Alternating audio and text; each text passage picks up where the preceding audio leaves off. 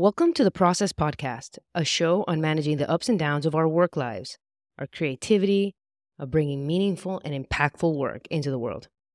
I'm Marcela Chamorro, your host, an executive coach specializing in empowering leaders on people-first teams like Doist, Honeycomb, GitLab, and more. With everyone that I coach, I work to maximize their performance, but also their well-being.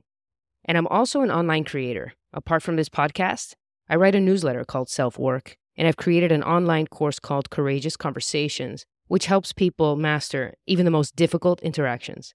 Everything I do centers around helping you do your best work, but also feel your best in the process. On this show, the Process Podcast, you'll listen to interviews with successful entrepreneurs, authors, founders from all walks of life, who tell their stories and share what has worked for them and what hasn't, including how to avoid burnout, when to put themselves first, what advice to follow when making a big life or business change, and more. Get ready to dive into topics such as community coaching, psychedelics, successes, and failures, and all sorts of tools, habits, and systems that can help you improve your performance and also your well-being.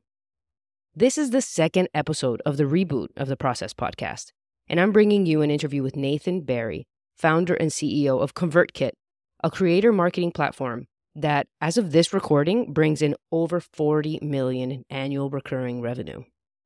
I first interviewed Nathan over 10 years ago, and I'm pumped to bring him on today to talk about how his journey has unfolded since then, particularly the ups and downs, the extreme downs, of the roller coaster that was building ConvertKit up to the 80-person team that it is today. I asked Nathan to be on the show after watching a documentary about him on YouTube, where he discusses his mental health in a very candid way. In this conversation, he opens up about the toll entrepreneurship has taken on his mental health and how he's taking care of himself today. Here's my conversation with Nathan. So when I saw your documentary, it really moved me because most people don't talk about the things that we go through internally when we're creating. And first of all, I applaud you for sharing your story. Thanks. So thank you for doing that. I definitely was very reluctant, which I mean, that some of that came through in the documentary, but the very first question that Isa asked me, Isa, our storyteller, is, which I didn't expect, is like, why did it take so long? You know, but yeah, I was to glad. Tell your story. Yeah. Because she kept asking, can we do a story about you? And I kept saying like, no. I think I put her off for probably 2 years, maybe, before I finally agreed to do it. But she's What changed your mind? I think a couple of things. First, seeing just what a good job she and Henry did on a whole series of stories. It's not the first one they've done. It's the 20th or something. And so seeing that play out. And then also, I had this idea that I didn't want the spotlight to be on me. Like in the very early days, it was for ConvertKit, right? Because it's like indie developer doing, just trying to make something out of nothing. Then I think it served ConvertKit really well for the brand to grow much further beyond me. And I even had this interaction where this was, 3-4 years, probably 4 or 5 years ago now. I was going to Denver and I emailed some top customers in Denver and said, hey, I'm the founder of ConvertKit. I'm going to be in town. Would love to meet up. And someone was like, you're not the founder. What? Like they didn't say this, but their reaction when we did meet up for coffee, they were like, you're not the founder of ConvertKit. Like there's some woman that's the founder of ConvertKit. And it's because they had thought that Isa, who was teaching our webinars at the time, was the founder. Because that's who was most visible. And we ended up having a great conversation about it. And she looked at it. It's like, oh, okay, you are in fact the founder. But I kind of liked that. I liked that the brand and the team was growing bigger than my profile. But then we hired a new product marketer, a woman named Frances, she's amazing. She grew Teachable for a long time and then joined us. And when she came in, the first thing she did was a whole bunch of like customer research and industry research. And one thing that she found is that like people were connecting a lot with how I built the company and my story. And she's like, this is a big asset. Like a lot of people are, become ConvertKit customers Founder because brand. of the story and the journey. And so we need to lean into that. And so the combination of Isa being persistent, Francis saying like, I mean, the market research says you should do this. And then the side, Isa, and then our VP of operations, Ashley, who's been on the team for, 8 years now or something. Both of them were really just encouraging me to like tell the full story, not just like, here's the chart that goes up and to the right, and here's all of that, but like really lean into it, and have that like pay it forward with the story idea. Because it basically, they were both encouraging me, like, the world doesn't need another, like, I did A, B, C, and then I got these amazing results. You should do A, B, and C as well, right? Yeah. Like, the world doesn't need another story like that. Like, the world needs an authentic story. And so kind of those things over the course of a year or so, like, coming up consistently, that's what helped me to be like, okay, I'll finally say yes. And it was a great experience. And then And I got to was an watch early it. customer, and I've seen Yeah. that. I remember your blog post that you put out in real time. Remember this? You were like, "I'm going all in." Yep. I remember that. Probably January 2015, maybe.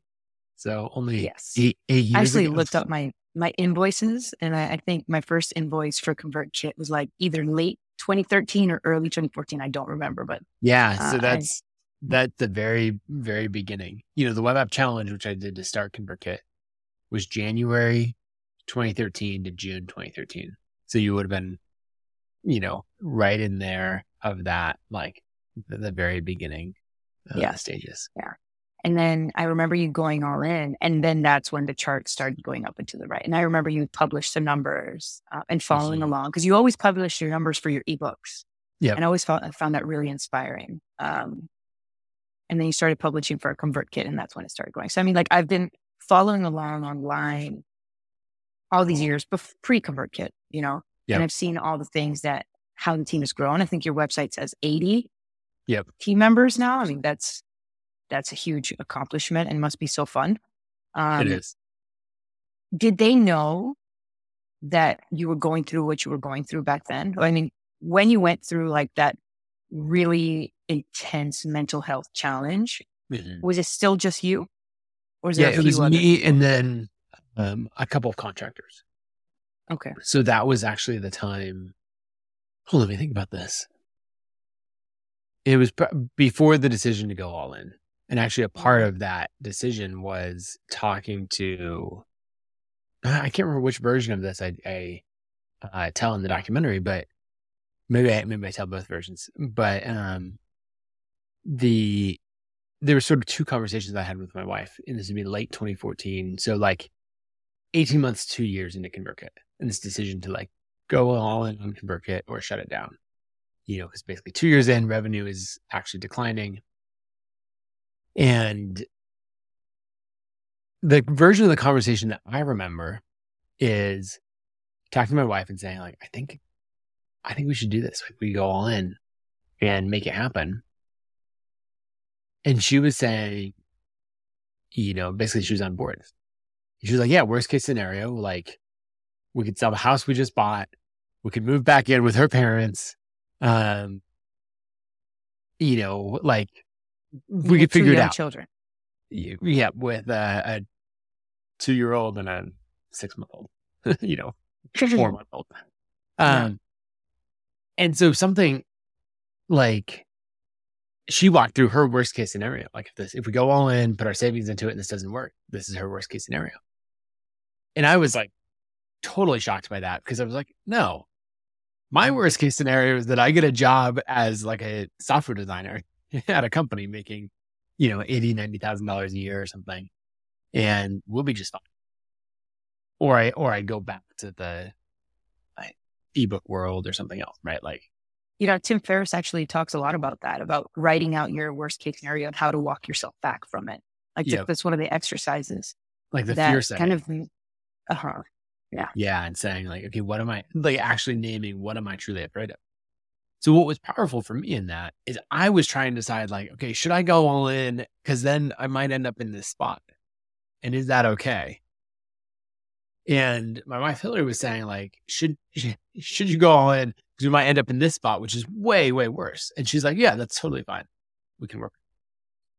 And someone was like, oh, when your, I guess, pain or risk tolerance is significantly higher than mine, then all right, that's very right. And so that was the support information that I needed in order to go all in. Now, what was interesting is like a few years later,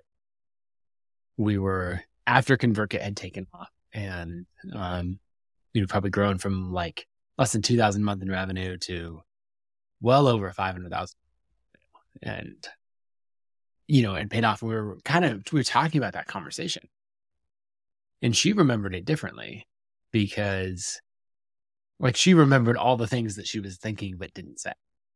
Mm. And there was one side of it where she said, like, I remembered everything that she had said and she remembered that the same way. But what she hadn't said is this is the first thing that she had seen me have like a spark or interest towards. More than your ebooks. In like 6 months. Because like, to back up a little bit, for anyone who hasn't watched the documentary, I had like the most prolific time of my life, right? I wrote 3 books, wrote 1,000 words a day for 600 days in a row. And then we built your app. I just remembered your Commit app. I had that app. Yep. Yes, I did. Yeah, you had it all. So I had that streak going. I had started ConvertKit. That had gone well. I'm probably making $250,000 a year off of ebooks. And it was just tons of momentum going really, really well. And then I remember my goal was to make $250,000 for the year. In January, February, and March of that year, I'd made almost $50,000 a month. And so I was like, I'm way ahead of pace in my goal. Yeah. And so from maybe the 4-hour work week perspective or something, I was like, I'm going to take a step back. We bought a house. I decided to be the general contractor as we remodeled it. We had a new baby. All of that, bunch of things happened at once. And what ended up happening is I woke up one day with a rash down my leg. And I remember calling my brother because he's a physician's assistant. He first I went through did we change laundry detergent? Did I have an allergic reaction to something? And I called him up and I went, and I described it to him and he goes, does it follow a dermatological distribution? And I was like, I have no idea what that means. More detail, please. More speak English. He's like, just Google it. And so I Google it and it shows, and it's basically does it follow the pattern of your nerves? And so I Google that image and, and it shows the pattern of your nerves in your body. And I look and yeah, it completely does. He's like, yeah, you have shingles, go to the doctor. And which is incredibly painful. Yes, it wasn't at the time. It was just annoying. I went in to the doctor and I was in this mode. I had a 2-week-old baby. Well, so the question they asked was yep, you have shingles. Is there anything in your life that causes elevated stress? And I was like, yeah, I'm remodeling a house that we just moved into. I have a 2-week-old baby. I have my self-employed business that I'm running and all of that. And the doctor laughed. I didn't think it was funny, but they laughed. They'd yep, that'll do it. And so they prescribed antivirals and then painkillers. And I don't I've broken my leg before and a bunch of painkillers, and I don't like the serious painkillers. How, I wanted mental clarity, and that really can mess with that. And so I took the antivirals prescription, but declined the painkillers prescription. And they're like, "Are you sure?" I'm like, "Yeah, it's fine. I'll take Tylenol." That was at 10 in the morning. At 2 p.m., I called them back and was like, "Oh, please, I'll take the painkillers prescription." And they're like, "Oh, we already called it in. We knew you were going to want it. And we just said we won't try to convince him in the moment. We'll just it's a good doctor. Wait until his body tells him that he does need them." But what ended up happening is kind of 2 things. The end result is I spent 6 months not really working.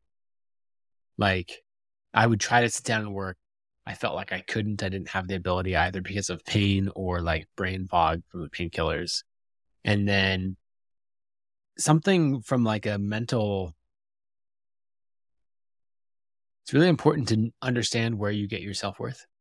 Yeah, And absolutely. I got a lot of my self-worth from the work I accomplished, right? And I think just to set like the stage for that, you were, as well as I was following along your journey, there were many people that were following Yeah. along your journey in that moment.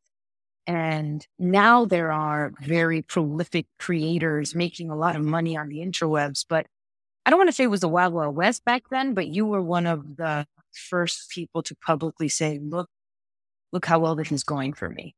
Mhm. And I can see how quickly that can get wrapped up in. And you were very young as well, which Yeah, added I would have another been element of 24. like inspiration, to Right. that story. So yeah, I can see where that can happen.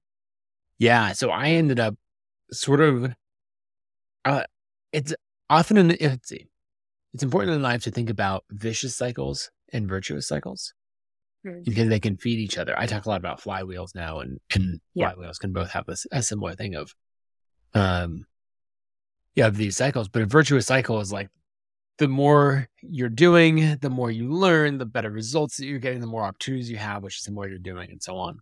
Um, Yeah. that's a virtuous cycle. The vicious cycle that I fell into is the more I tried to work, the I struggled to get things done, which made me very frustrated, which made it harder to get things done, which meant that I tried harder and failed more. And I got to the point where I just felt like I couldn't. Um, So the mindset was just like spiraling oh, along totally. with your physical ailments. Yeah. And so I spent probably 6 months in that place of uh, being quite depressed, like struggling with suicide ideation, all of that.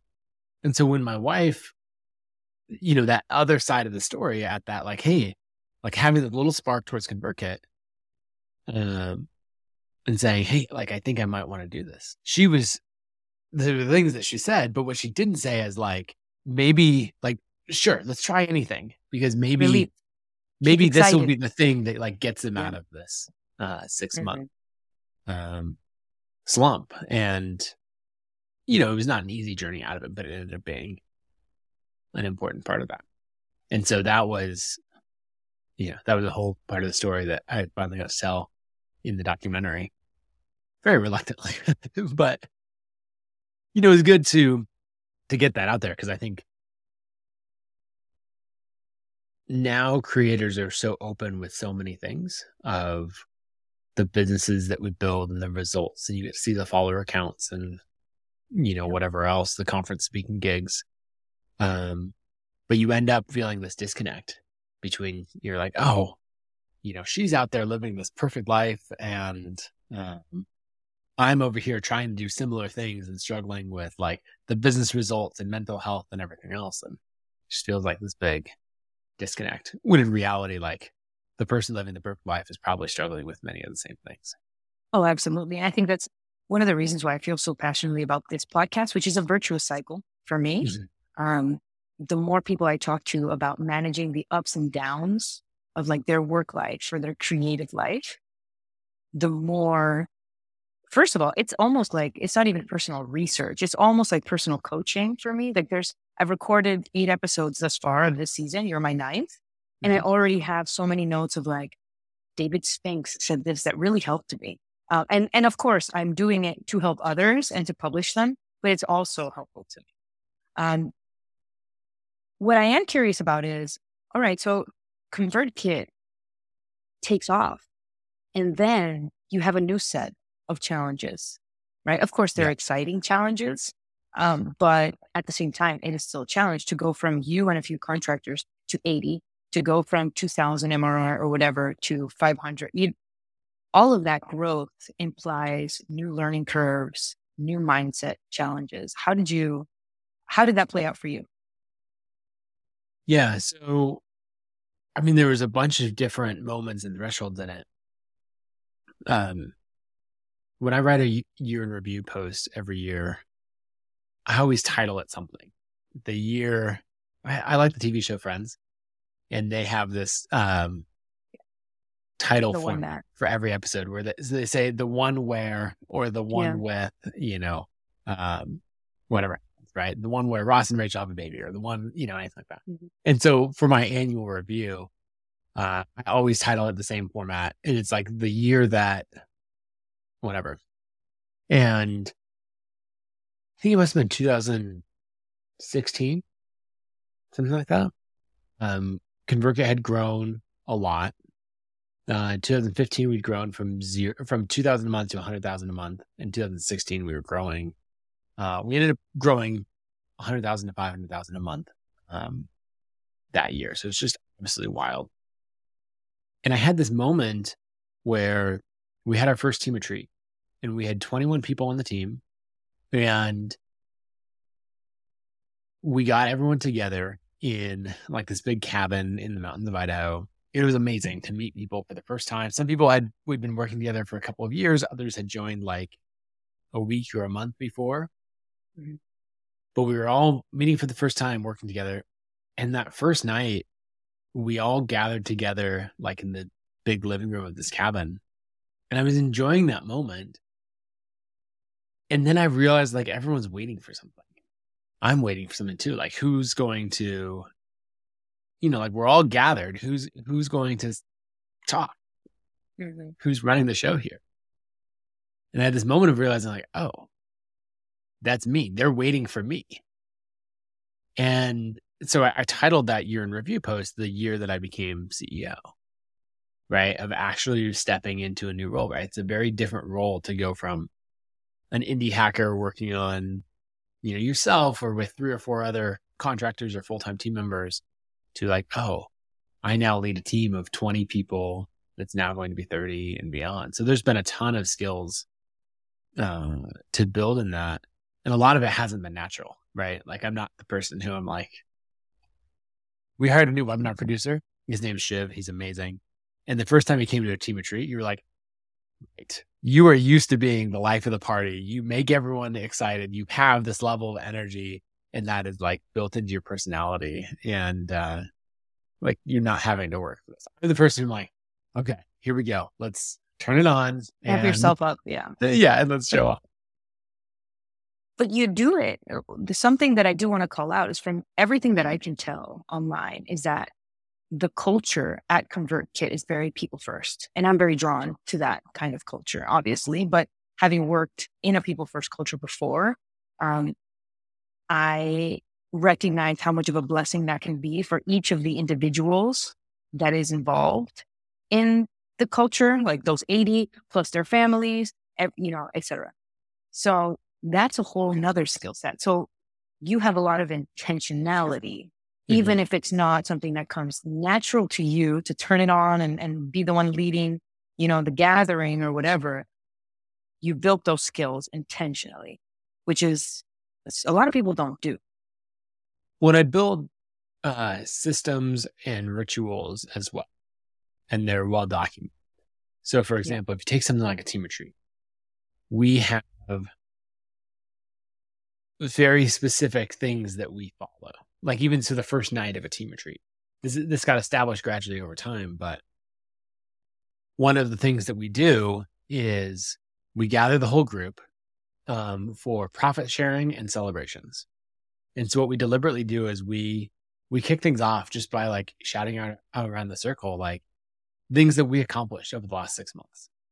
It's not specific people necessarily, but it's like, oh, we shipped this feature, we landed this customer, we pulled off Craft and Commerce, our event, any of these other things. And just, we're such a hard driving team that it's easy to like always think about what's next or what's not going well and how do we fix it. That's an important ritual for us to like pause and celebrate what we accomplished over the last 6 months, who we added to the team, who we promoted, any of those things. And then we do a moment of celebration. We go from celebrations and we go into profit sharing, which is a key part of our culture of basically this idea that we exist to help creators earn a living. That's why the company is around. We're creators as well. And so we should get, substantial profits from them. So more than half the profits that ConvertKit generates goes to the team. And so we have this moment where we pass out cards to everybody and they open it and it's got handwritten notes from all the execs And then it has their profit sharing amount in it. And everything is calculated from a formula. So you can sit, the person you're sitting next to, you can see like, oh, we both got $15,000 because we joined the team at about the same time. Yeah. And then the last thing that we do there is we just go around, like whoever wants to share talks about either what they plan to do with the money or what it means to them. And it helps bring people together, like helps you understand the journey that other people on the teams are on. So for example, at this last one, you had everything from someone being like, I'm using profit sharing to buy this Gucci belt that I wanted, and you're like, all right, that's awesome. Someone else is like, I just paid off the last of my student loans. Someone else said this like finishes out the down payment for the house that I'm buying for my grandmother. Someone else said this is like lets me buy the investment home that I've been wanting to do. Like you get this whole range of things, and they range from like fun and goofy to like, serious and meaningful and like almost make you want to cry because you realize like your work played a role in someone achieving their goals. But all of this is planned out, and even down to, I have a document in like a standard operating procedure for how we do this section of a team retreat. And I can give that to my event planning team and say, okay, this doesn't happen in a ballroom. This happens in a circle. It should be comfy. There should be pillows and blankets. It should be, outdoors. Like, can we get the lights like this? Can we, all of these things. And there's photos of, here are the times that we've done it really well. Like this is the kind of setting to emulate. And I think that level of learning from each time it goes well, learning from things I'm like, oh, I tweak this next time, and writing it down means that I can create these experiences the way that I want without a lot of work. And it doesn't require me to like really turn it on and have that right energy that day. Like I could have an off day and still facilitate that really well because it doesn't rely on me, and it's so well documented and planned out. And that's one of the skills that you said that you worked on. But like you mentioned that first retreat, you said it was like 21 people. Now you got 80, right? And then it's not just retreats; it's managing all of the work that goes into shipping new features to customer service, etc. At the point that ConvertKit is right now, which is it's really incredible to see, like to think about what it was like just Nathan on a computer and, in the beginning to what it is now. Yep. What to you is like the next frontier? Yeah. Well, so ConvertKit has had a single business model of subscription revenue, pretty typical software as a service, for the first 9 years that we existed, something like that. And then last year, I guess 2 years ago, we started to change it a little bit, where we kept the core and we added on payment processing. That's a new revenue stream for us. Allowing people to sell digital products through ConvertKit Commerce. Yeah. And then we added in our sponsor network, which is basically us saying, hey, if you want to sell sponsorships in your newsletter, we'll do it all for you. We'll negotiate the deals, we'll handle all the reporting, the ad copy, everything. And then from there, we really added this. Well, we acquired a company called Sparkly. And what that allowed us to do is add in this marketplace for growing your newsletter and earning money. So instead of paying Facebook to, for ads to grow your newsletter, you can pay other creators. And so in like an 18-month period, we went from being, this is the way the business operates, of a bunch of siloed customers all getting a service and value, to now it's all networks. It's all about how can we connect creators. And so the next phase of everything in the business is really, about networks and building up our creator network and connecting, seeing what magic can we help happen by connecting other creators with each other. So it's kind of fun, like exactly 10 years in to be working on basically ConvertKit 2.0. It's not like an iterative. iteration of it, it's a fundamentally different way of operating.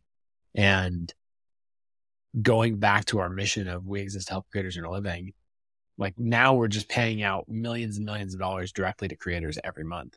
Whereas before we're like, oh yeah, we'll help give you the tools to help you earn on other platforms or something like that. But now it's like, no, we just straight up pay creators. Last month was $2 million and it's growing fast. So I think that's the next thing for ConvertKit. The next thing for me is really figuring out like an entirely new set of skills to run basically two-sided marketplaces, which is a fundamentally different type of business. So we'll see how that goes.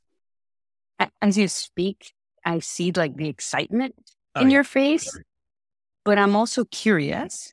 Because sometimes excitement, I don't want to say it's going to wane, but sometimes it's not enough to withstand like the hardships, along the path, like nothing is smooth.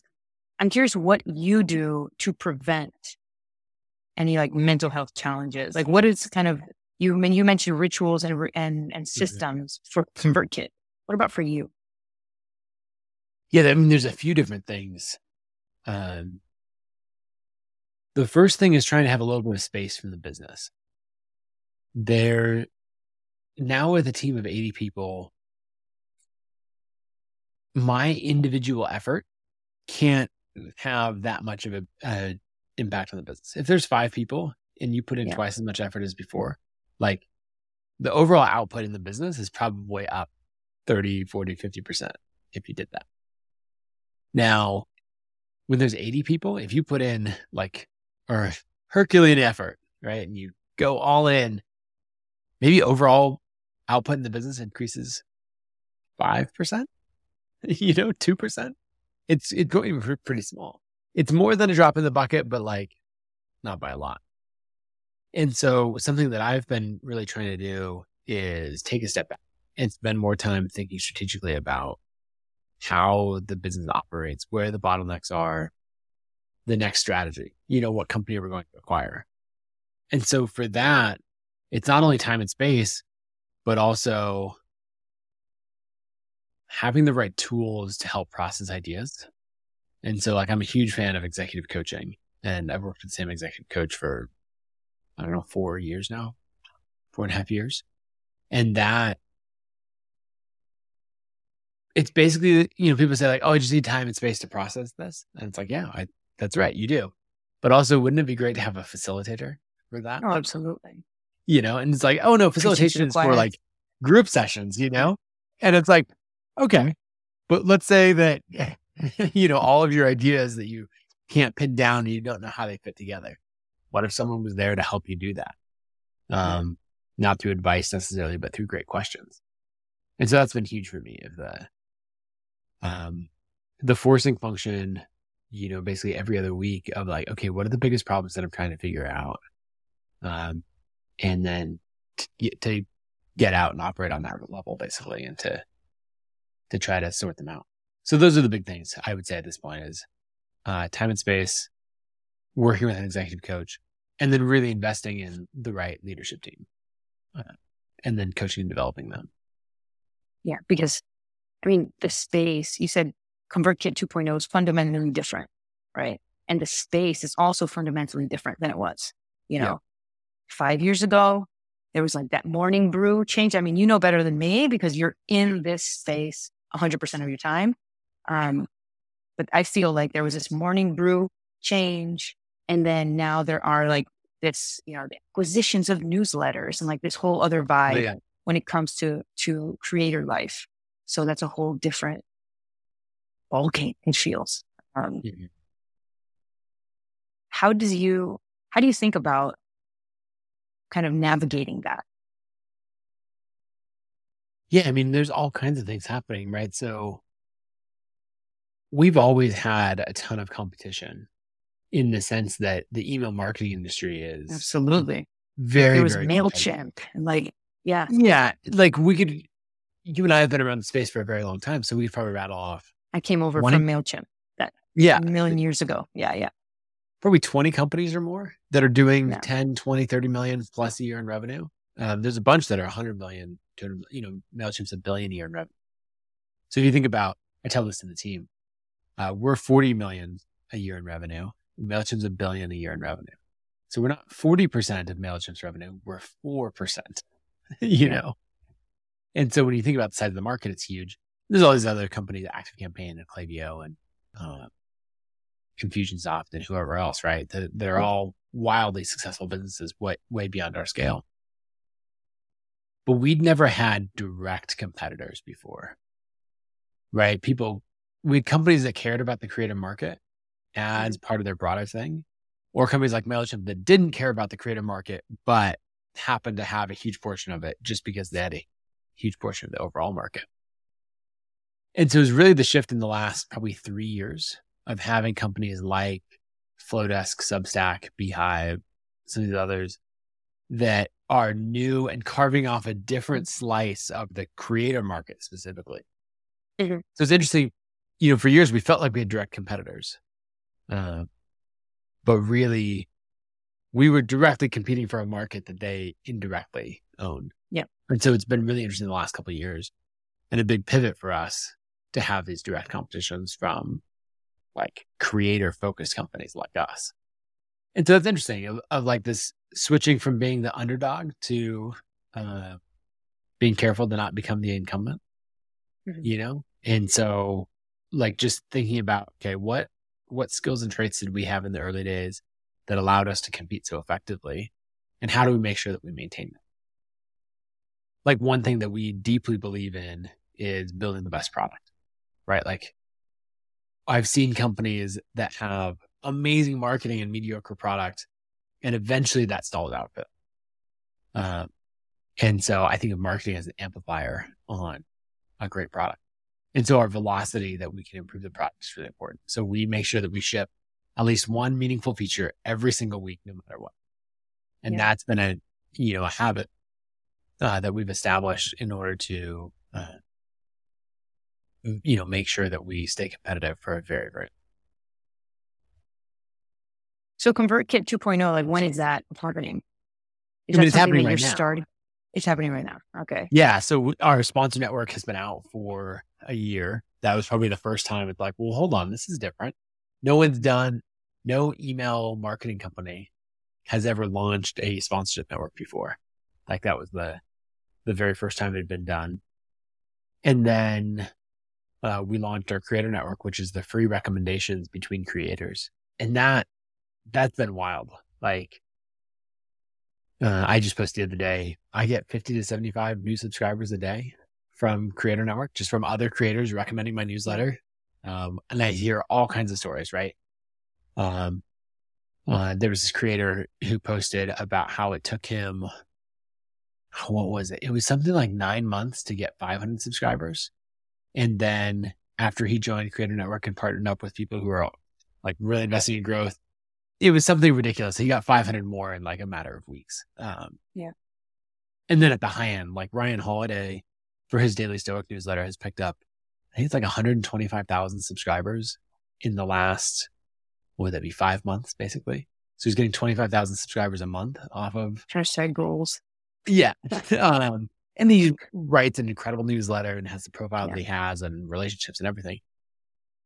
But like his newsletter is growing more than 10% month over month based just off of Creator Network.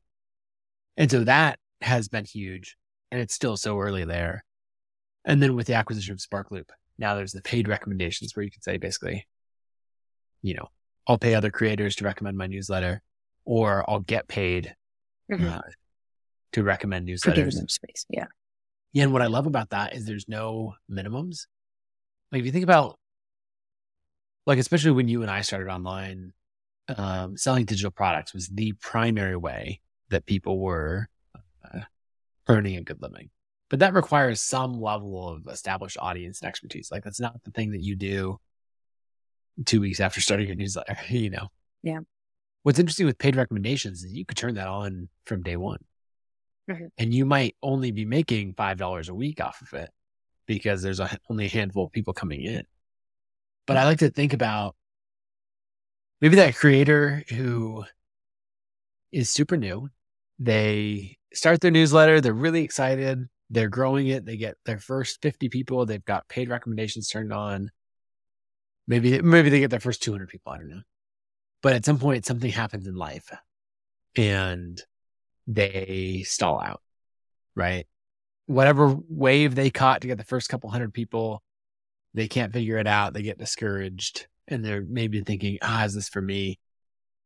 And then somewhere in there, in about a month's delay, right, they get their first payment from ConvertKit, her paid recommendations, and it's like $48. And that's one of those things. Like, it's such an important moment to make your first dollar on the internet. Oh, absolutely. I was going to say that. Like, once you make $1 online, you want more, Yeah. Of all the drugs that we can get people hooked on, like, that's not bad. That's one that will actually help you pay your mortgage. And so I love the idea of that being the spark that gets them to go, okay, I'm going to push through this dip and turn it into something really meaningful. Well, I think absolutely, because what you want really is to enable creators to bring their gifts to the world. And if it takes that $5, if that is helping to keep them motivated and to keep creating, then absolutely, let's bring more of that unique gift to the world, When I think about so many stories that we encounter, when you read the story or hear someone talk about it on a podcast, it's this like perfect hockey stick, or like consistent results over a long period of time and just that compounded.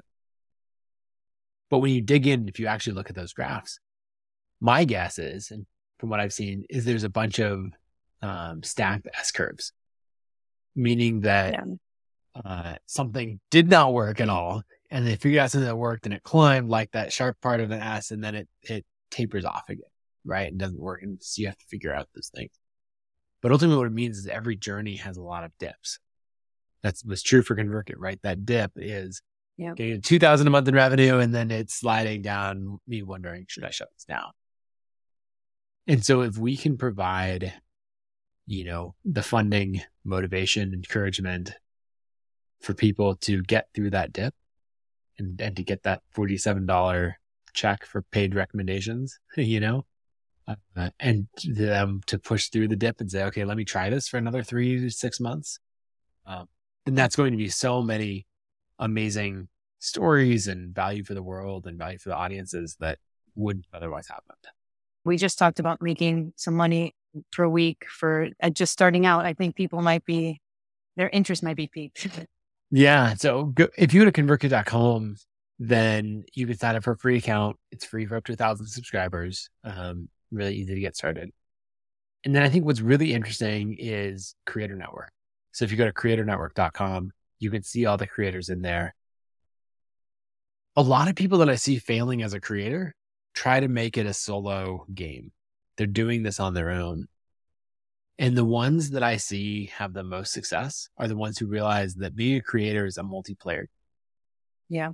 Right. It's who you are able to build relationships with. That's why conferences honestly are so good. It's not because the content from the stage is truly life-changing. Like, I'm sure you'll pick things up that will have a huge impact, but it's the other people that you meet who have similar goals and that you stay in touch with them and form a mastermind group and, keep encouraging each other and giving advice and all of that and accountability. That's where the power is. And so we're trying to create more and more of that in Creator Network, of basically saying, hey, not only can we team up and give each other advice and encouragement, but we can actually recommend each other's newsletters automatically all day, every day. And so then, we're seeing like 50% faster growth for newsletters and Creator Networks. And so that's the thing that I really encourage people to do, is to say, like, you create an account, establish your newsletter, and then find people on the same journey and say, hey, let's partner up. Let's recommend each other and let's encourage each other. And then that will help you get through those dips. I hope you enjoyed my conversation with Nathan Barry, founder and CEO of ConvertKit. You can check out their creator marketing platform at convertkit.com.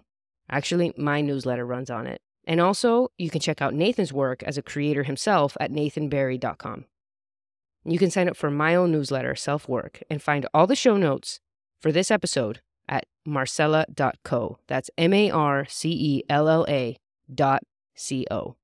And on there, you'll find a free quiz that I developed called the Growth Quiz, which will help you unlock the next stage of your growth. What direction should you grow into next? What is the next step that you should take to grow, not just as a person, but also professionally? Check that out. It's completely free at marcella.co. Anyway, thank you again for listening to the Process Podcast. A very special thank you to Nathan for being on the show and for sharing all of his ups and downs with us. I'll be back next week with a new episode. Talk to you then.